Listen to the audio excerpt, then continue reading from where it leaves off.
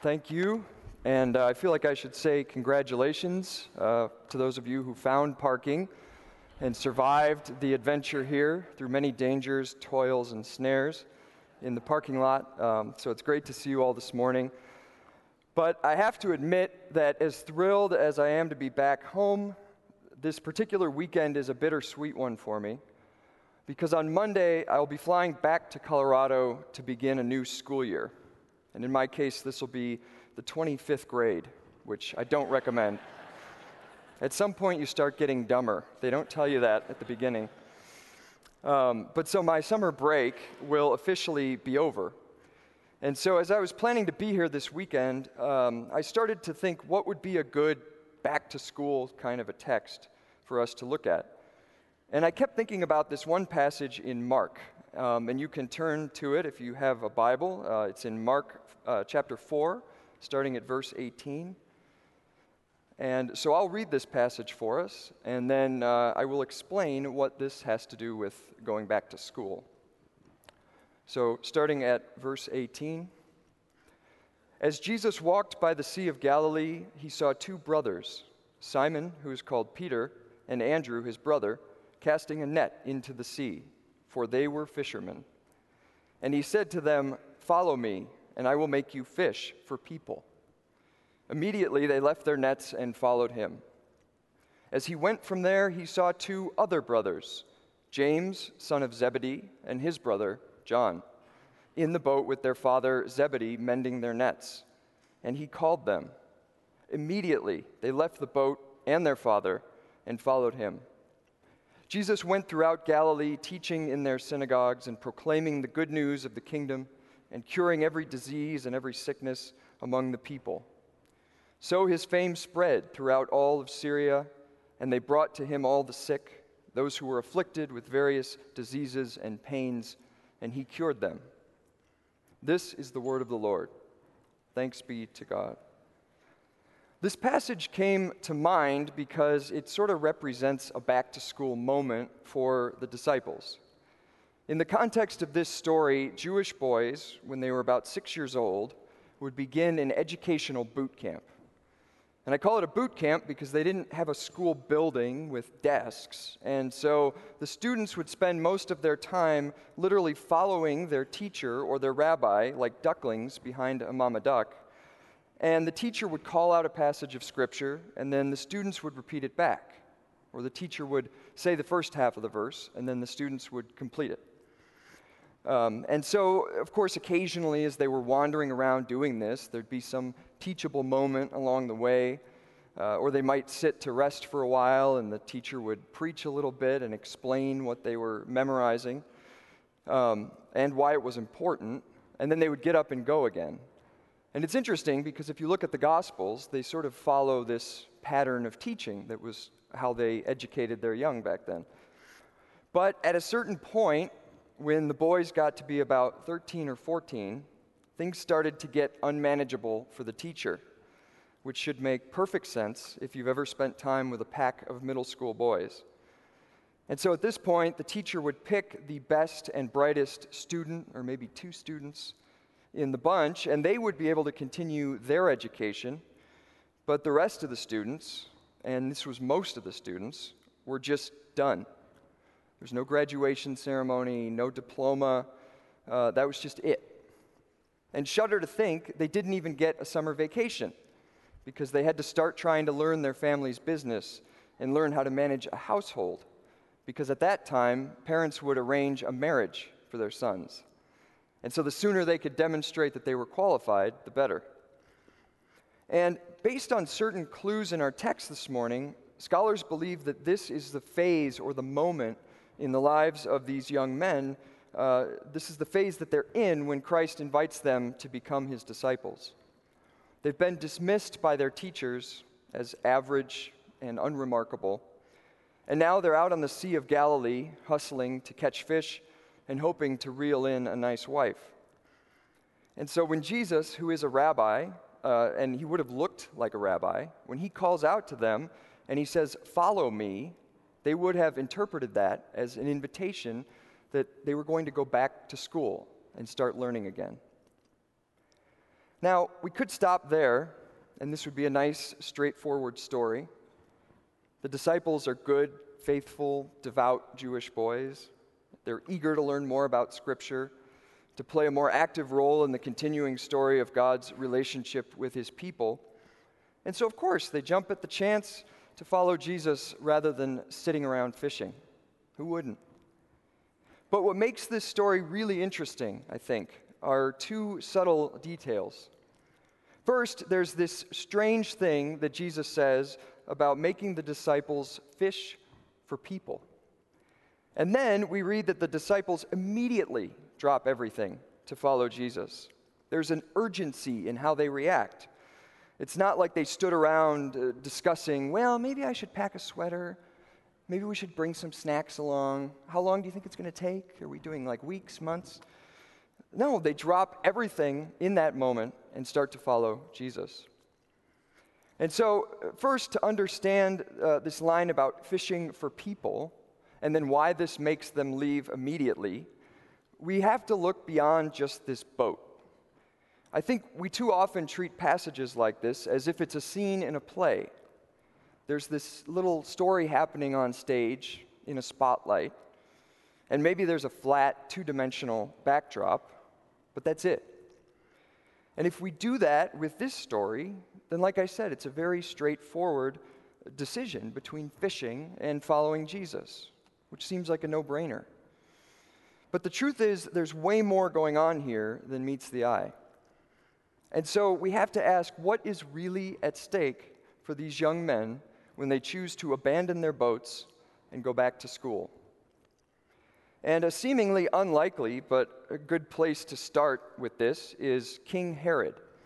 And as I was studying some of the history here, I happened upon a note that Herod reportedly died right after an eclipse. So I thought, perfect, Herod it is. And there are actually two Herods in the Gospels. There's King Herod, and then there's his son, Herod Antipas. And he's the one who comes later and presides over the trial and attempted execution of our Lord. But I'm talking about the older King Herod, who's in the story a few chapters earlier in Matthew 2 about the visit from the wise men, or the Magi, when they come with gifts for the newborn Messiah. Now, the thing you need to know about King Herod is that he was an extraordinarily divisive leader. And I'm sure it's difficult to imagine a political figure that people either really love or really seem to hate, but let's try and use our imaginations. In Herod's case, the issue was that he was one of the Jewish people, but he was installed as the king over his own people by the Roman Empire. And so they were really in charge and calling all the shots. And so the people never really knew, and it's hard to tell if Herod actually knew most of the time, whose side was he on, Rome or Israel? And Herod's 33-year reign as king, which translates to 8 presidential terms, so you can imagine Reagan, Bush, Clinton, W. Bush, Obama, Trump. That's how long he's in charge. But his 33-year reign was at a time when the influence of this Roman culture, its religion, its philosophy, politics, art, language, and so on, all of these influences are seeping into every aspect of people's lives. Change was constant, and the people of Israel saw Herod as being somehow at the center of it all. And so there ends up being what we might call a Herod effect among the people of Israel during this time. And the people split into 2 main groups. And there's a few fringe groups too, but there's 2 main groups.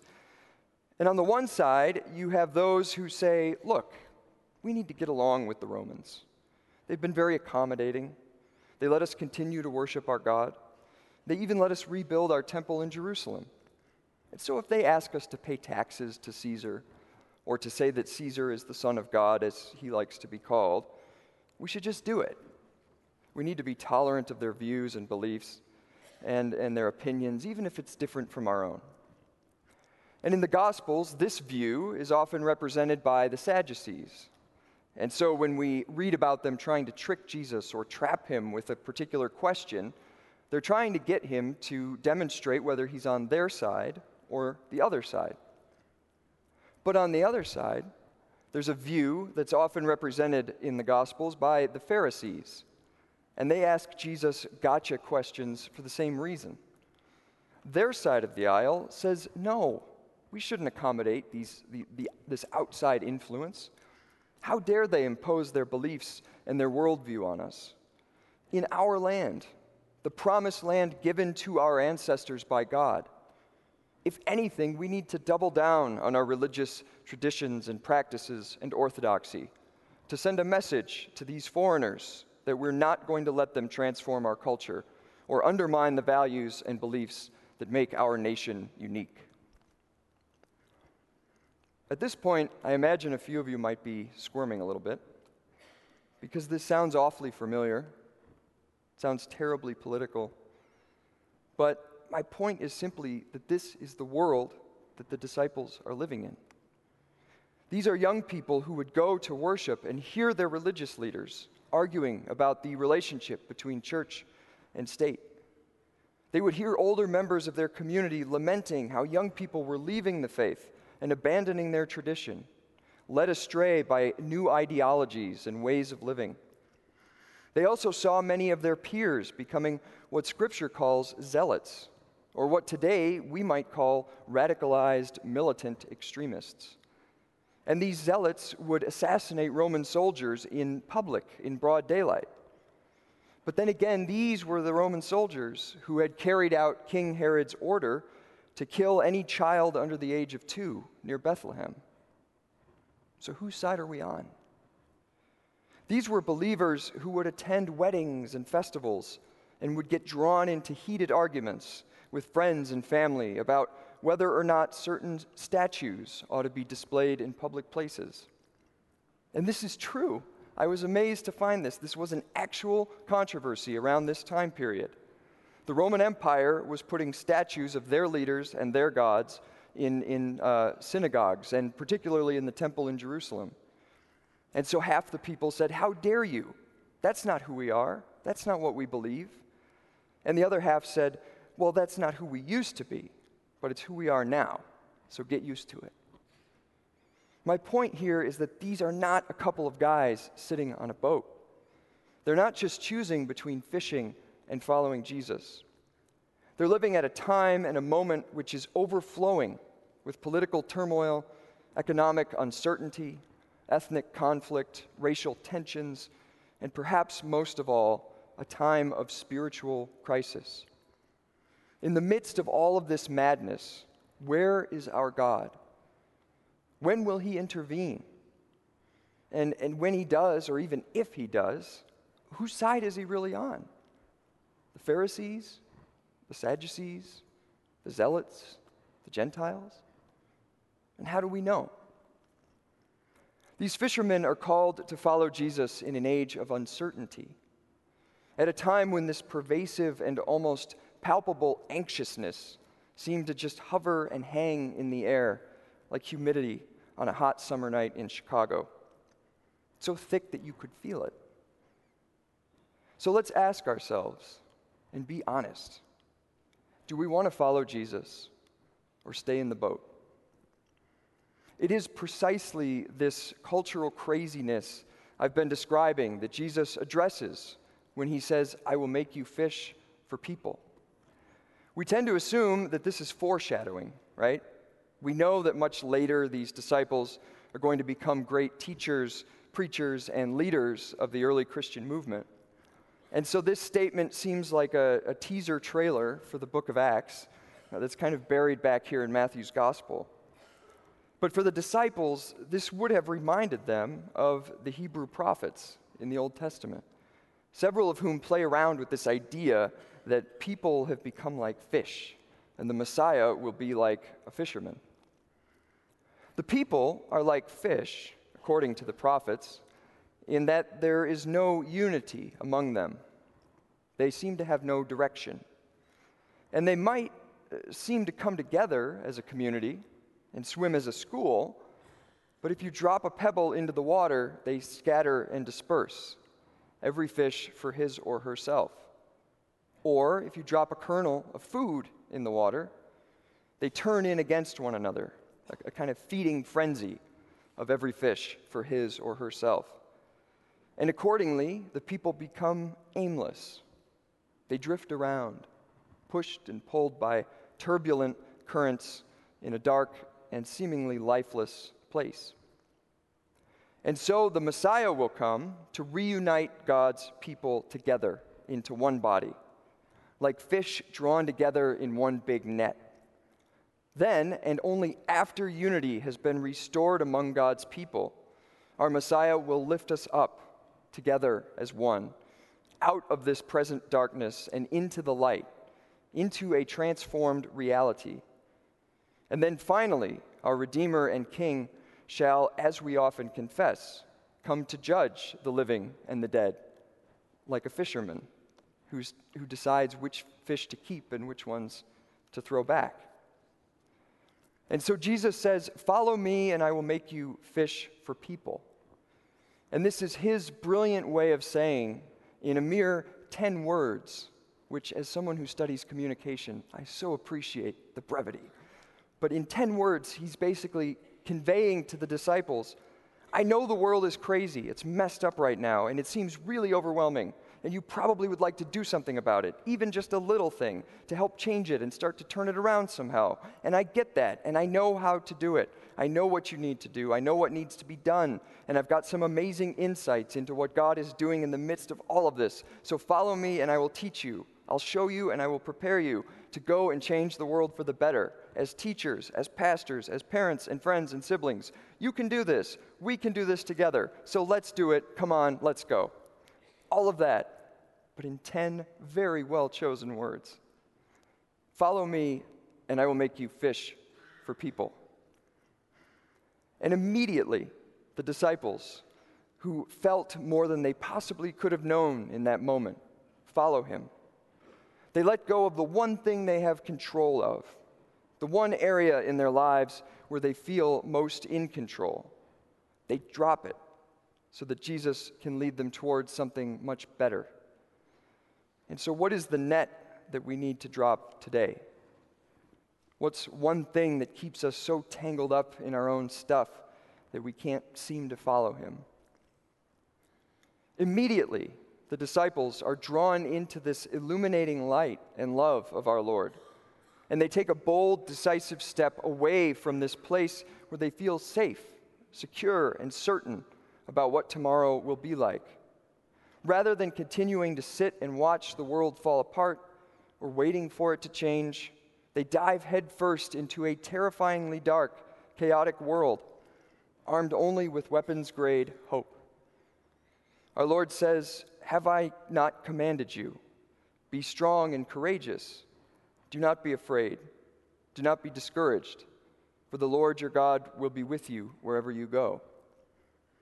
And so what is the boat that we need to step out of today?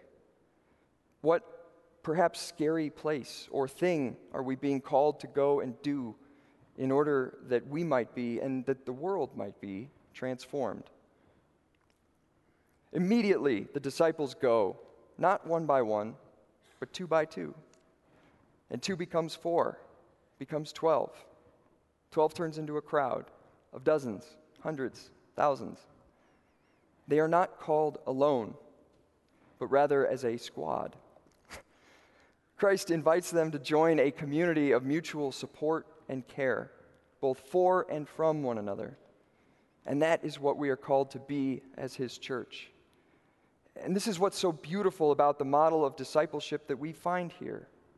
The single most difficult thing about change in our own lives or in our society, the hardest part of any significant change is that it disrupts our relationships.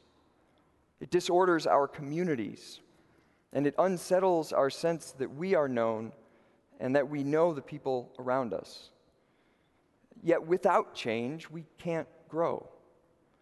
And so we have this beautiful vision of the church as a place where we can grow without losing that sense of who we are and being detached from our community. But this leads to where I'd like to conclude this morning. As I was reflecting on this story, I kept coming back to how Jesus quickly assembles a group and how they immediately go to share good news and heal those who are sick and hurting. In a lot of my research on media and culture, I have increasingly been encountering statistics on loneliness. Just a few weeks ago, a very prominent medical association declared loneliness as the biggest public health threat in our culture today because it is linked to anxiety, depression, high blood pressure, obesity, substance abuse, heart disease, and the list goes on and on and on. And while a lot of this research has looked at middle-aged and older adults, particularly those who live alone, we've also seen a huge increase in this among young people as well. And it breaks my heart to share this morning that currently the second leading cause of death in the U.S. among adolescents and young adults is suicide. One of the wealthiest, most technologically and scientifically advanced societies in the history of the world. And increasingly, this is a society and a life that's not worth living for many young people. This is a spiritual crisis, my friends. Not political, not economic, not something we need to throw more money or research at. We can blame technology to the extent that it enables us. It allows us to settle for connection without communion. But at some point, we have to ask, who's in control? This is a spiritual crisis, but it's an epidemic that ought to be embarrassingly easy for the church, and even for this church, to begin to conquer and to cure. But it takes risk. We have to be willing to forfeit control and to be vulnerable. We have to be willing to get rejected or to feel like we just wasted an hour or two having a painfully awkward lunch or coffee with someone. Even if we ourselves might be some of those who feel isolated, alienated, or completely on our own, somebody has to take the first step. Somebody has to make the first move. And so why not you? Why not me? Why not us? Our Lord says, "Have I not commanded you?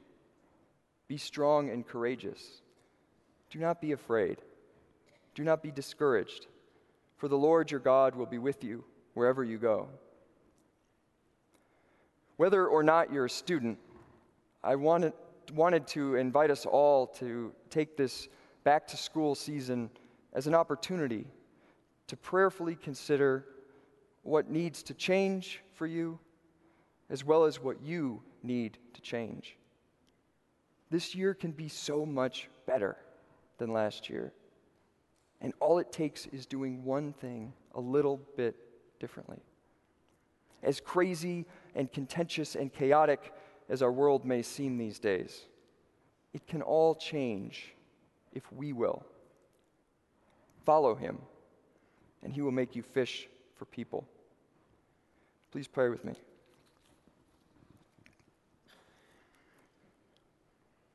Lord, we thank you for the faith that leads us to persevere, for the hope that emboldens us to be courageous in the face of what may feel like insurmountable struggles and adversity, and for your great and infinite love for us poured out to us. Bind us together, Lord, as your church, as one body of those who have been called by Christ to follow him and to be transformed together into agents of renewal and instruments of peace in your world.